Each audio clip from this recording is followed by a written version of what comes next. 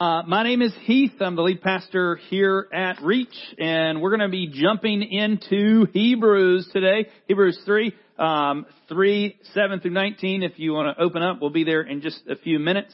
And what I'm primarily going to talk about today is something that no one in this room can tell truthfully whether you're doing it good or not. And so the only thing that matters this morning is what we can't see, which is your heart. We have learned, I think, in our Christian Southern culture to play nice in Christianity and obey the rules, at least when those that know the rules are looking at us. Try to act the part. But hear this. God is not after your actions. He's after your heart. And I think sometimes we love God through our actions, and what we're doing is to communicate that outwardly, and sometimes literally forgetting to give Him the one thing that He desires most of all, which is our heart.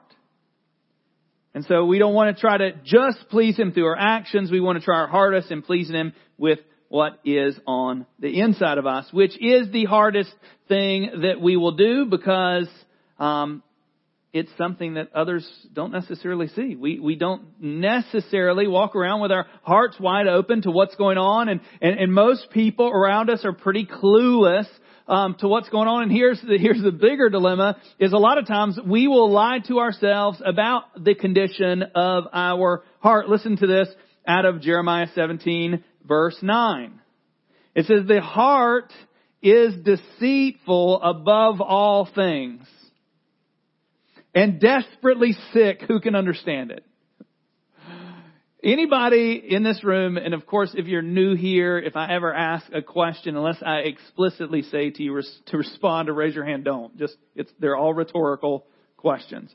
Anybody in here believe that this text is absolutely wrong? You completely understand your heart. You never have issues with what's going on inside of you being different than what you want to be presented on the outside. The truth is, what's going on inside of us is typically a war that we're trying to manage. And if we're really good at managing the war that's going on inside of us, people will never know that, and they will only see our good behavior, or at least what we present to them. And so what today's text is going to do in Hebrews 3 is challenge the reality of how your heart is actually doing. Not what you want people to think it's doing, but how it's actually doing. And before we get into the Word, I want to pray, because I believe that you can hear this Word and be, well, a lot of things can happen. You can hear this Word and be condemned and think, I'm not good enough. I'm not, and that's not my intention, but you can feel that way, like I'm not going to get to the end that he's talking about. You can hear this Word and kind of have no effect, like, oh, I'm good enough.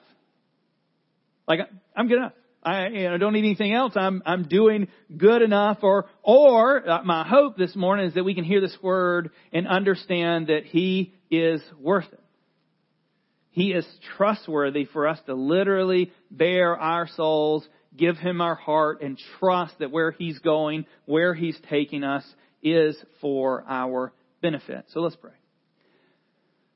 Jesus, we invite you, not that you are not already in here, but Lord, I just acknowledge my desperation for you in this measure. As we talk about our own hearts, as we look at your text in Hebrews 3, as you're referring to the exiles and warning us to not be hard-hearted, not to allow sin to rob us of our life. But Lord, I just pray right now that you allow your Word to transform our hearts, that you allow this Word, this text today, to uncover where our heart truly is. Because the safest place for our heart to be is with you. And Lord, we just acknowledge that sometimes we don't have our heart with you. So Lord, I pray that you would open our eyes and our hearts to receive what you desire. And we ask your Holy Spirit to do in this room what we cannot do on our own, which is to give us freedom, to give us peace, to give us joy, and to give us hope. We pray these things in Jesus' name. Amen. So we're going to open up into Hebrews. Let me give you a little kind of background of Hebrews. The author of Hebrews is, for the most part, assumed to be Paul. That is not 100% clear, but most people would say it was Paul. There's other indications that it was somebody else, but the authorship doesn't really matter. The audience is and you look at the title of the book, it's called Hebrews. It was written, that title was not originally there, but all the text in it is alluding to the conversation with people that are fully aware of Judaism and the background of it and the text in it, which we're going to see today. And it is written to a people that know who God is, and a people that really are going to hear chapter 3 and need to hear it. And I believe that a lot of times we in our Christian culture need to hear texts like today. In this chapter, actually all of Hebrews is really the writer telling the audience that Jesus is above everything else. He spent the first 2 chapters talking about how great Jesus is and that He's greater than angels. And why would He say that? The Hebrews' interaction with God the Father in the Old Testament is through angels. Angels would come and bring messages from the Father. And Moses was the one who acted on behalf of God to help move the people out of slavery and into the Promised Land, which was what the text we're going to kind of talk about this morning is. In the whole beginning, the verses 1 through 6 of Hebrews, is the author telling the people that Jesus is greater than Moses. They needed to hear that. And I think we need to hear the same thing, that Jesus is greater, because if He is greater, when Jesus leads us, if we believe that He's greater than Moses, and they followed Moses out into the desert, and we'll see some of that went really well. Some of it didn't go so well. But He's telling the hearers of His word that if you're going to trust Moses and if you trusted angels, trust Jesus, because He's over those. He's greater than them. And see, our hearts in this measure, this is a warning text for people to not just pretend to be a part of something, but literally be a part of something. So we're going to jump into verse 7, chapter 3 of Hebrews. It's going to be on the screen behind you if you've got your Bibles. I always recommend bringing your own Bible in here, whether you look at it on your phone or in paper form, because it's good to look at the text, to familiarize yourself. I literally cannot talk ever. It's like first service, something else. There's just things. It's good to have the text in front of you. So we're going to start off in verse 7. So in verse 7 it says, therefore, as the Holy Spirit says. And so what's getting ready to happen? He's saying, as the Holy Spirit says, and then he's getting ready to directly quote from the book of Psalms, part of Psalms 95. And what's awesome about this is he's not saying, hey, as David, because he says in chapter 4 that it was David who wrote this, that David wrote this and we should listen to it. He's saying, as the Holy Spirit says. So he is the author of Hebrews, indicating that Psalms was from God. It was literally the Holy Spirit speaking it, not just David. And he goes right into the second part of verse 7. It says, today, and this is quoting Psalms 95. You can check it out in its entirety later. Today, if you hear His voice, do not harden your hearts as in the rebellion on the day of testing in the wilderness. He's saying today. And the great thing about today is the only opportunity you have to make any change. You cannot change what happened yesterday. If you had a horrible yesterday and you lost your cool or you did something you didn't want to do, you cannot change that at this moment. You cannot go back in there. There is no DeLorean for the Back to the Future. I used to use that with youth ministry, and like they were closer to 1985 back then because that was a long time ago. But still, you guys with me? 1985. Back to the Future, DeLorean, time machine, time travel. Can't do that. And it's dangerous anyway. You can't go messing with the past. Okay. So today is the only opportunity we have because we can't change tomorrow and we have no guarantee of tomorrow. And tomorrow. The danger that we have specifically is that we typically want to wait for, well, I'll change blah later. And we forget about the power of today. And so he's saying today, like guys, when you hear the voice of the Holy Spirit, like you're hearing right now, because he just said, the Holy Spirit says, so as you're hearing Psalms 95, you're hearing the voice of God saying to us today, if you hear His voice, do not harden your hearts as in the rebellion on the day of testing in the wilderness. Today is that only opportunity. And so here is a people that literally saw the hand and power of God. And he's saying, today, learn from their failure. Could you imagine what our lives would look like, what your life would look like if you literally found people of wisdom? And look, I said this in first service, we got to be really careful. Like when I say take advice of people that are seasoned, like not everyone that is seasoned. Nice way of saying older.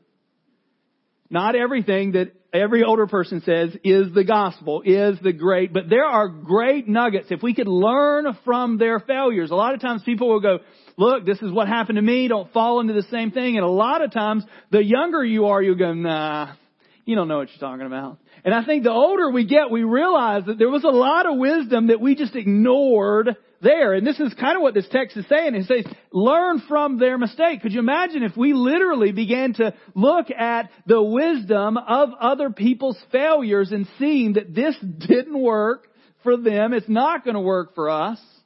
It's not going to fix our issues. It's not going to fix our problem. And we literally learn from that and moved in wisdom out of what's literally going on. And he's saying, listen to them. And then verse 9, it continues, it says, where your fathers put me to the test and saw my works for 40 years.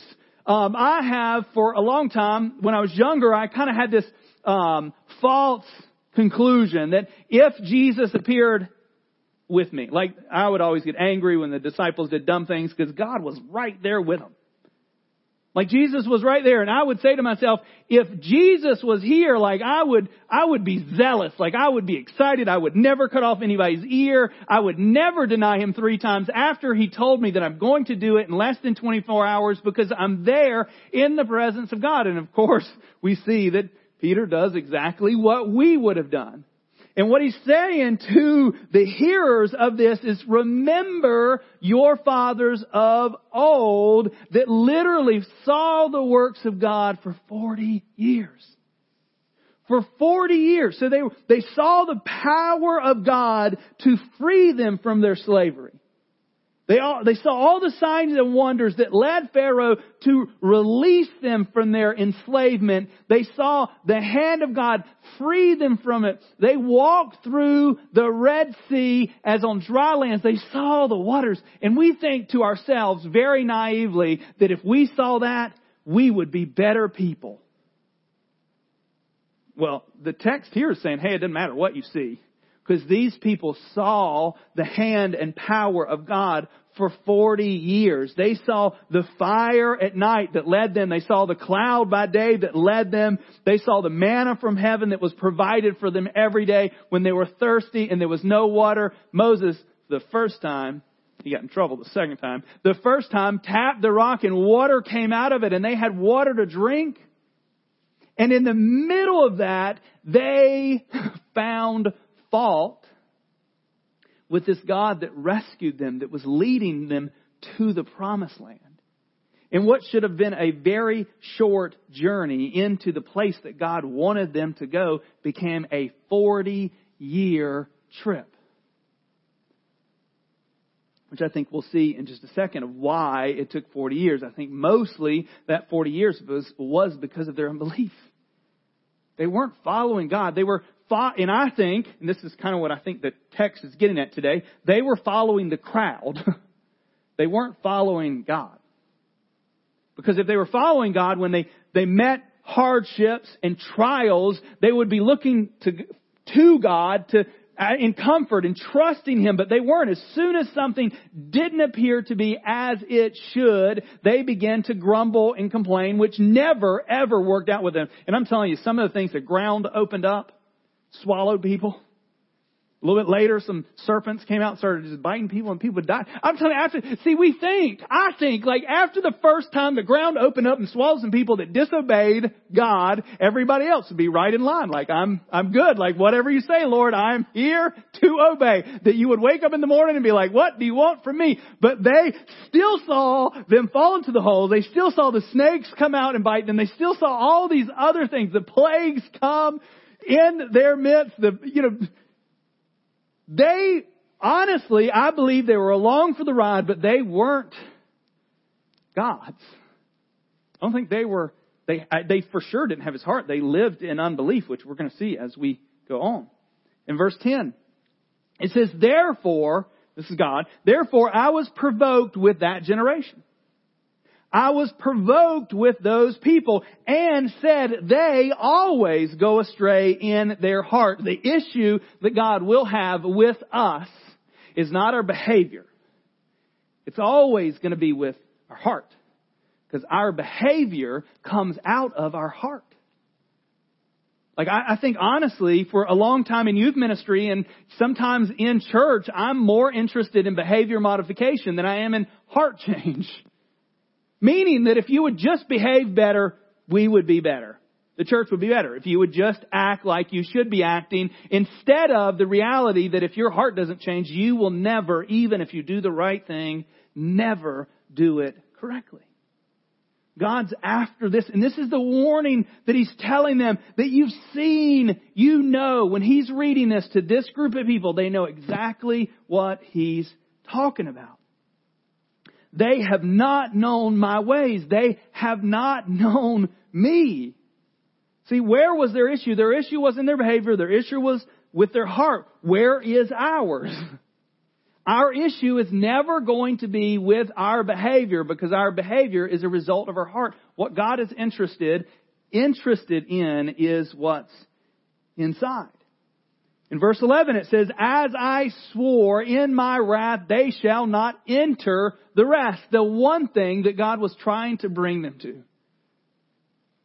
The rest that they wanted, they didn't get. And this whole generation died in the desert because of their unbelief.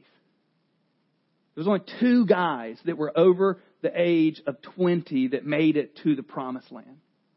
2. And they were ones, not because of their actions. They were there because of their belief. And they missed out. Their unbelief robbed them of their rest. And I believe, honestly, what robs us of our rest and our joy and our peace now is our unbelief.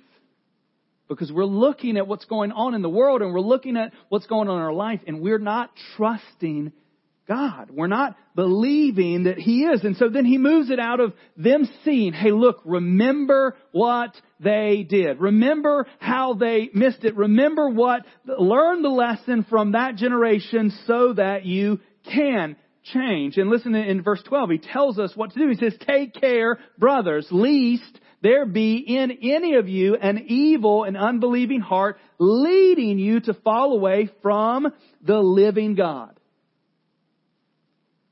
He's like, don't just follow the crowd. Don't just be a part of what I'm doing because it's popular or you feel like there's some benefit for you. Be a part of what I'm doing because I'm doing it. And you're trusting me with it. He's telling them, take care, brothers.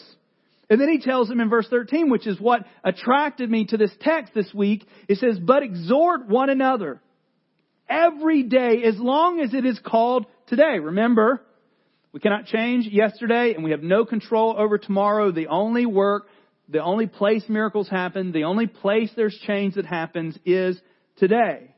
That none of you may be hardened by the deceitfulness of sin. We need each other because we, like we just saw earlier, we will delude ourselves with how we really are. I mean, how many times has someone come up to you and ask you, how are you doing? And you absolutely lie to them. Don't raise your hands. Sorry, I didn't pre-warn you. I felt the itch of like, ugh. I mean, that's every single one of us that we have. Like, people you go to work, you come in here to church, and people are like, how are you? And you could be falling apart, and you would never say, I'm falling apart. Literally, my life is in chaos and shambles, and I don't know what I'm going to do. But you look at them right in the face, and you go, I'm doing good. How are you? They look at you and say, I'm good too. Imagine what our culture would change if we literally, and I'm not talking about like going up to random cashier at Food Lion. And when they say, how are you today?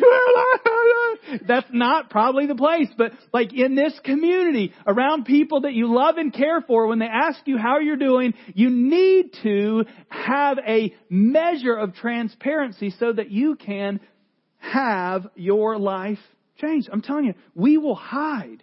We will allow the deceitfulness of sin to harden us so much so that we will look people in the eye, even though we're dying on the inside, and say, we're good. I'm doing real good. I've had a great week. Do you feel that?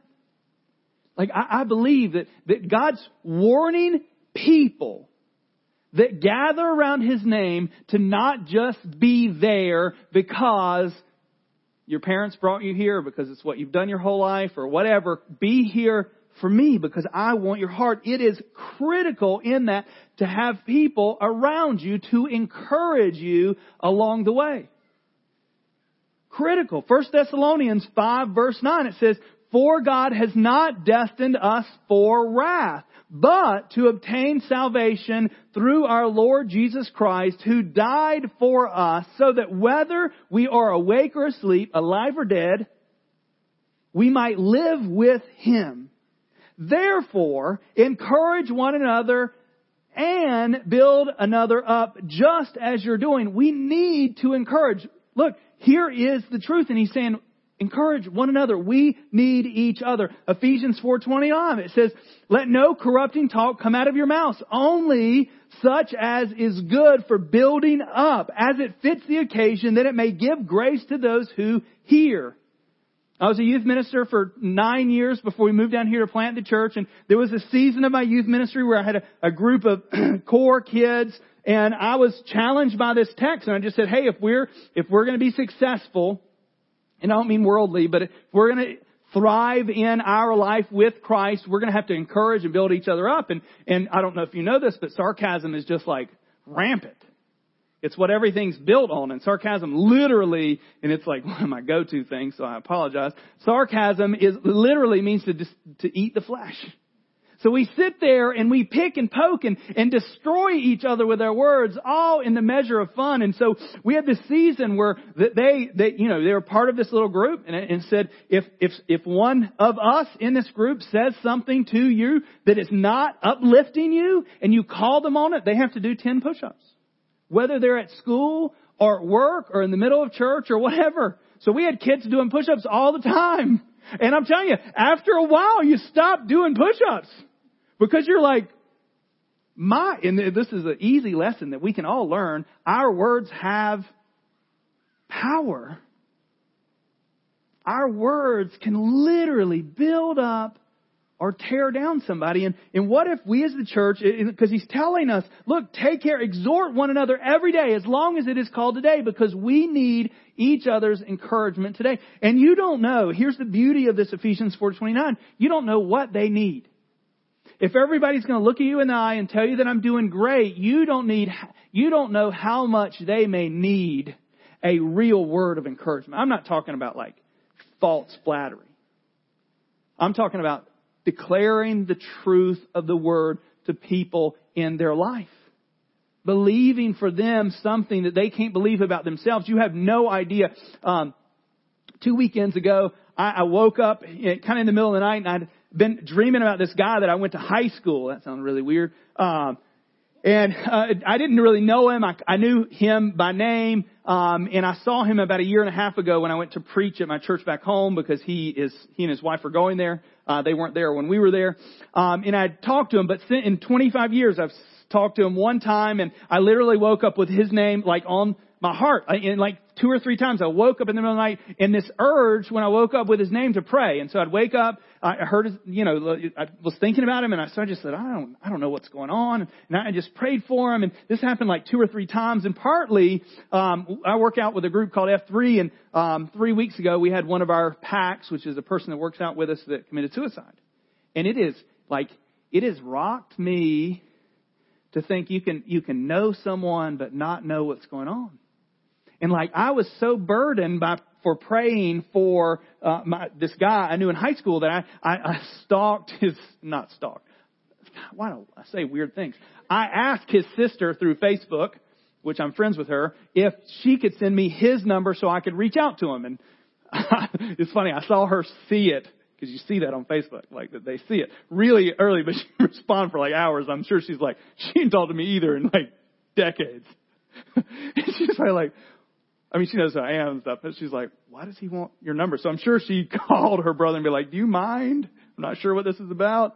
So she sent me his number and I sent him a text and I said, hey, blank, this is Heath Cadell. Hope you're doing well. I woke up this weekend with your name and it kind of just overwhelming desire to pray for you. And I was just praying for you on Saturday. And I said, sorry if this sounds strange. I said, but it was too odd for me not to follow up with you. And so, and I said some other things to him. And he wrote me back and he was like, hey, thanks. Always good for people to be thinking and praying for you. And, we're pretty good. And I just wrote on there like, hey, I'm here. I don't know whether there's something going on behind the surface that he's not ready to share with me. And I don't know what's going on. Or it may be literally just God wanted me to be obedient. But I could not reach out to this guy. Because we don't understand how powerful it is when we feel. And this is, let me challenge you. And add some appropriateness to this. So there's a lot of caveats on this.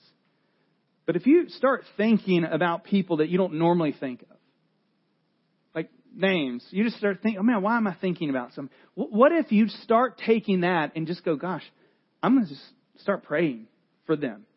Because maybe the Holy Spirit is putting their name on my heart, so I need to pray for them. Maybe it's reaching out and just say, hey man, I've been thinking about you. I hope you're doing well. I try to do that as much as possible, because I realize that my brain thinks a certain way. And when things happen unusual to me, like they're not normal, like me waking up thinking about some guy I haven't seen in 20 years, that potentially the Holy Spirit might be doing something. And the beauty is, either way, it's still doing good to me. And so he's saying for us, you have to encourage. So if we're not going to be deceived by sin, we have to have other people in our life that are speaking truth to us, even truth that we don't like. And then verse 14, Colossians 3:16. Here's another one. It says, let the word of Christ dwell in you richly, teaching and admonishing one another in all wisdom, singing psalms and hymns and spiritual songs with thankfulness in your heart to God. Admonish one another in all wisdom. That wisdom is coming from the Word. You know what's beauty is sometimes when you're reading in your devotional time and you'll read a text and especially if you're reading something and that makes you think of someone, maybe it's an encouragement that God wants to send to them through the Word. And then here in verse 14, it is also in verse 6, which we didn't cover, very similar language. And I'm going to try to use someone else's wisdom because it's, I consider this the deep end of the pool. But verse 14, it says, for we have come to share in Christ if indeed we hold our original confidence firm to the end. So listen to this. There's a guy named John Piper. He taught on the same text, and here's something he said about verse 14. It says, but notice the wording carefully here in the verse. It says, we become partakers of Christ if we hold our assurance to the end. The condition is future. If we hold assurance to the end, that's future. But the effect of the condition relates to the past. We have become partakers of Christ. So it's clear that the point here is not hold fast to your assurance in order to become in the future partakers of Christ.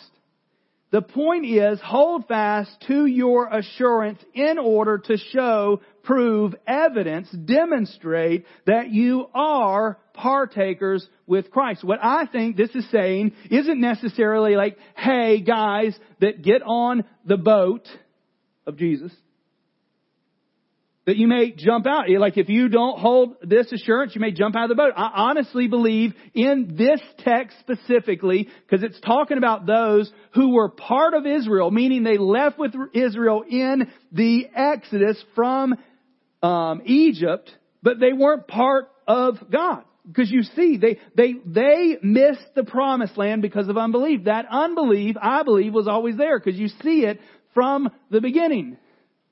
Even at the beginning, when they got punished by the straw being taken from them, they would grumble about, oh, you're making this harder on us, instead of trusting that God's leading them out of that. See, I think it's good to wrestle with these things, but I believe that the confidence that we get is the reality that what God is doing in us, He will bring to completion. Philippians 1:6, it says, I am sure of this, that He who began a good work in you will bring it to completion at the day of Jesus Christ. I wholeheartedly believe the bigger issue isn't necessarily that you'll leave the faith. I think the bigger issue is that you were never in the faith. And I think it's real easy in our American cultural Christianity to be in and not of.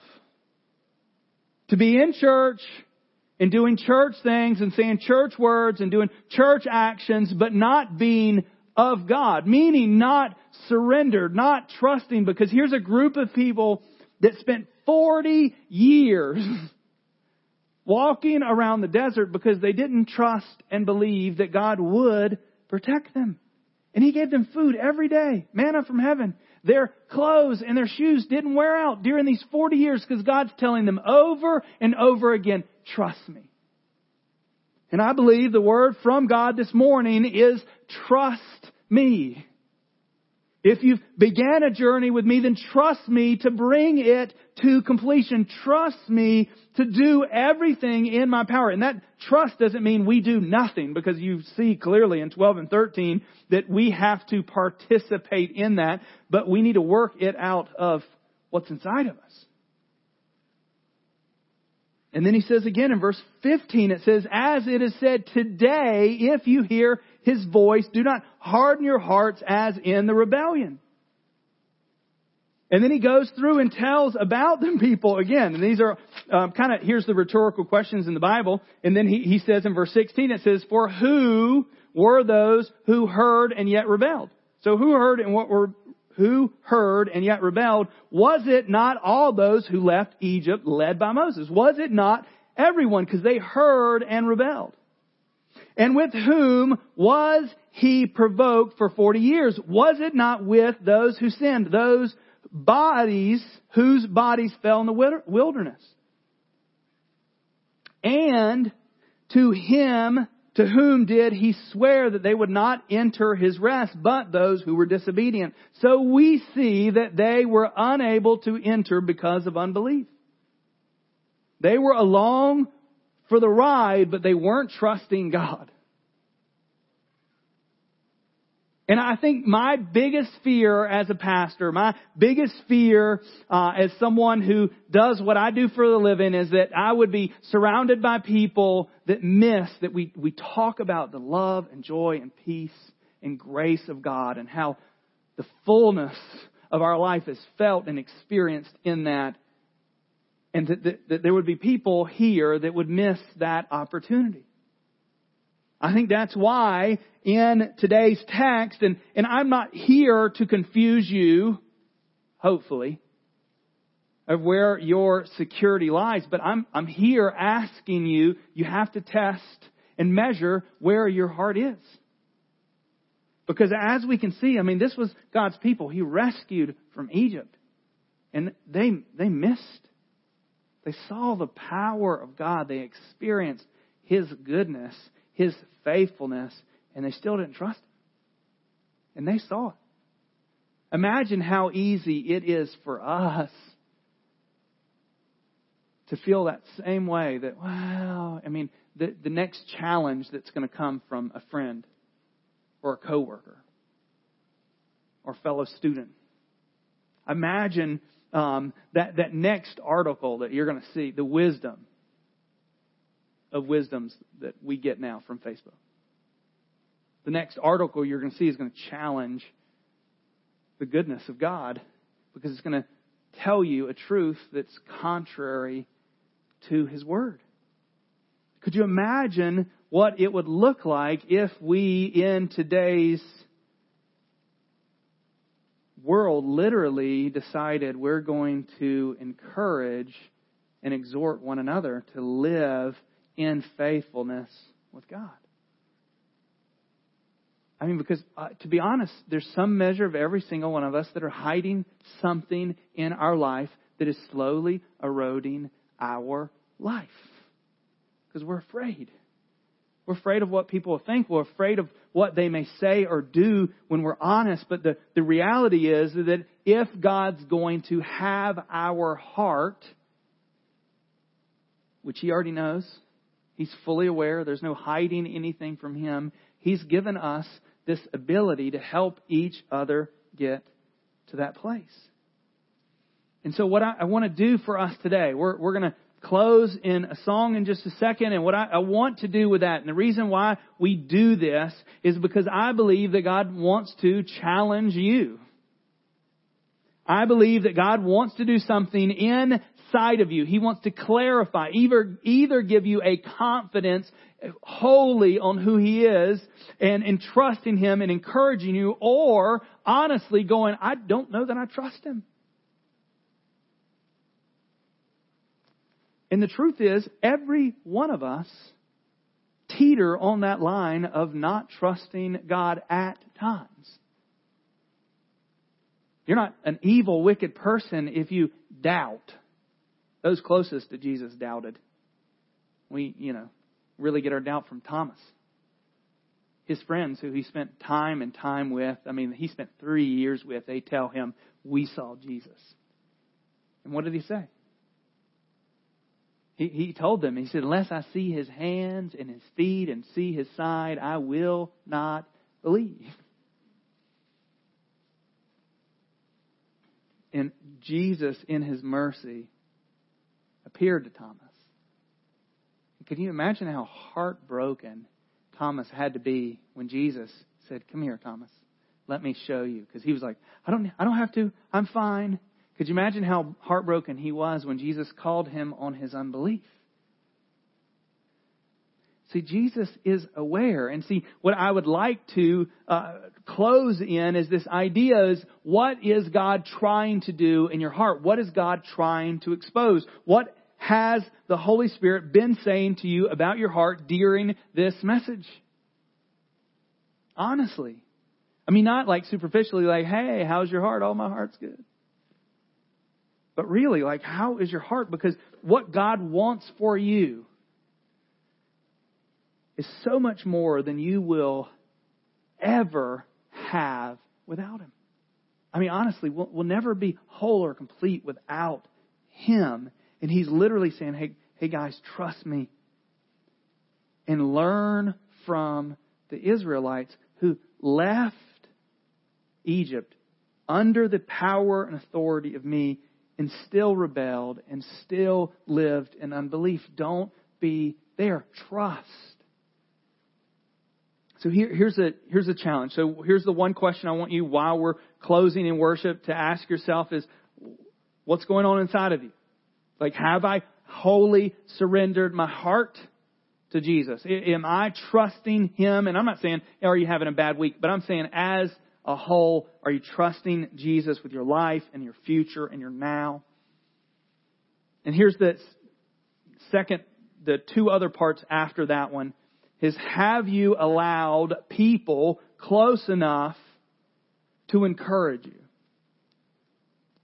Have you allowed people close enough? Jesus had His 70. He sent out 70. He had His 12. and he had his 3. The 3 knew more about Jesus than the 12, and the 12 knew more about Jesus than the 70 because of relationship. And I completely believe that God was setting a pattern from us of saying, hey, do you have your 3? Do you have those people that you allow to get close enough to you to know how to encourage you? Because if you don't, I believe you're totally setting yourself up for the potential of being hard-hearted, for allowing sin to just deceive you completely without having those people close enough to you to be able to speak that you trust. And not everyone, hear this, not everyone should be in your 3. Okay? The 3, you need to be very specific who you allow in there. But if you don't have those 3, I believe that you're missing out on the potential that you have in understanding who God is now. And so 1, do you have your 3? And 2, are you living a lifestyle of encouraging other people? Because I think sometimes selfishly, everybody's like, yes, I want my 3 because I want people to encourage me. I want people to send me cards. I want people to tell me how much they love me. I want people to comment on my Facebook post. I want people to know me. In reality, we don't do that for anyone else. So are you equally desiring for God to provide you with those 3 people to live in that community that you can encourage one another, but are you willing to begin to do that without it? So if you don't have those 3, are you willing to just start asking God to use you to encourage other people? Because if you haven't figured this out, we need each other. Like none of us survive very well on an island. Actually, we saw what happened to Tom Hanks on the island. Sooner or later, you'll be talking to a volleyball. You'll name it, have conversations with it. Not good. We need people. And so as we close, as we go into worship, I just want you to ask yourself a simple question. Where is your heart located? And if you have people that are close enough to be in your 3, ask them what they think about that. Ask them. Like, are you seeing fruit in my life that would communicate that my heart has been surrendered and is trusting Jesus? And don't take these as a destroyer of who you are. Take these as an encouragement. Like, I want more of what God has for me. Like, I don't want to get to the end of this life and feel that I've missed opportunities. I want everything that I can get out of what God's trying to do in me, but we need others for that. So I'm going to close in prayer. We're going to sing one more song, and just ask yourself here. And the beauty is, right after service, we're going to have people up here for prayer. And so if there's things going on in you that it's at this point that you need to finally go, hey, I need help. I need prayer. If you don't want to do it today, come tomorrow night, 7 to 8 at the Bernard's house, and just say, hey guys, you can take over the group, in the sense that that whole group could be just praying for you. Like, what if you were just honest enough to say, guys, I need help? Let's pray. Jesus, Lord, I just declare that I trust you. I trust you with your word. I trust you with where you're leading this church. I trust you with what you're doing with me today. And Lord, I pray right now for us in this room that we would take serious the ramifications, the warning that you've given about our heart. Lord, I pray that you would unveil our eyes to see the reality and state of where our heart is. And Lord, I pray that you would give us the security to step forward and acknowledge that my heart needs help. That I need you. That I need a Savior.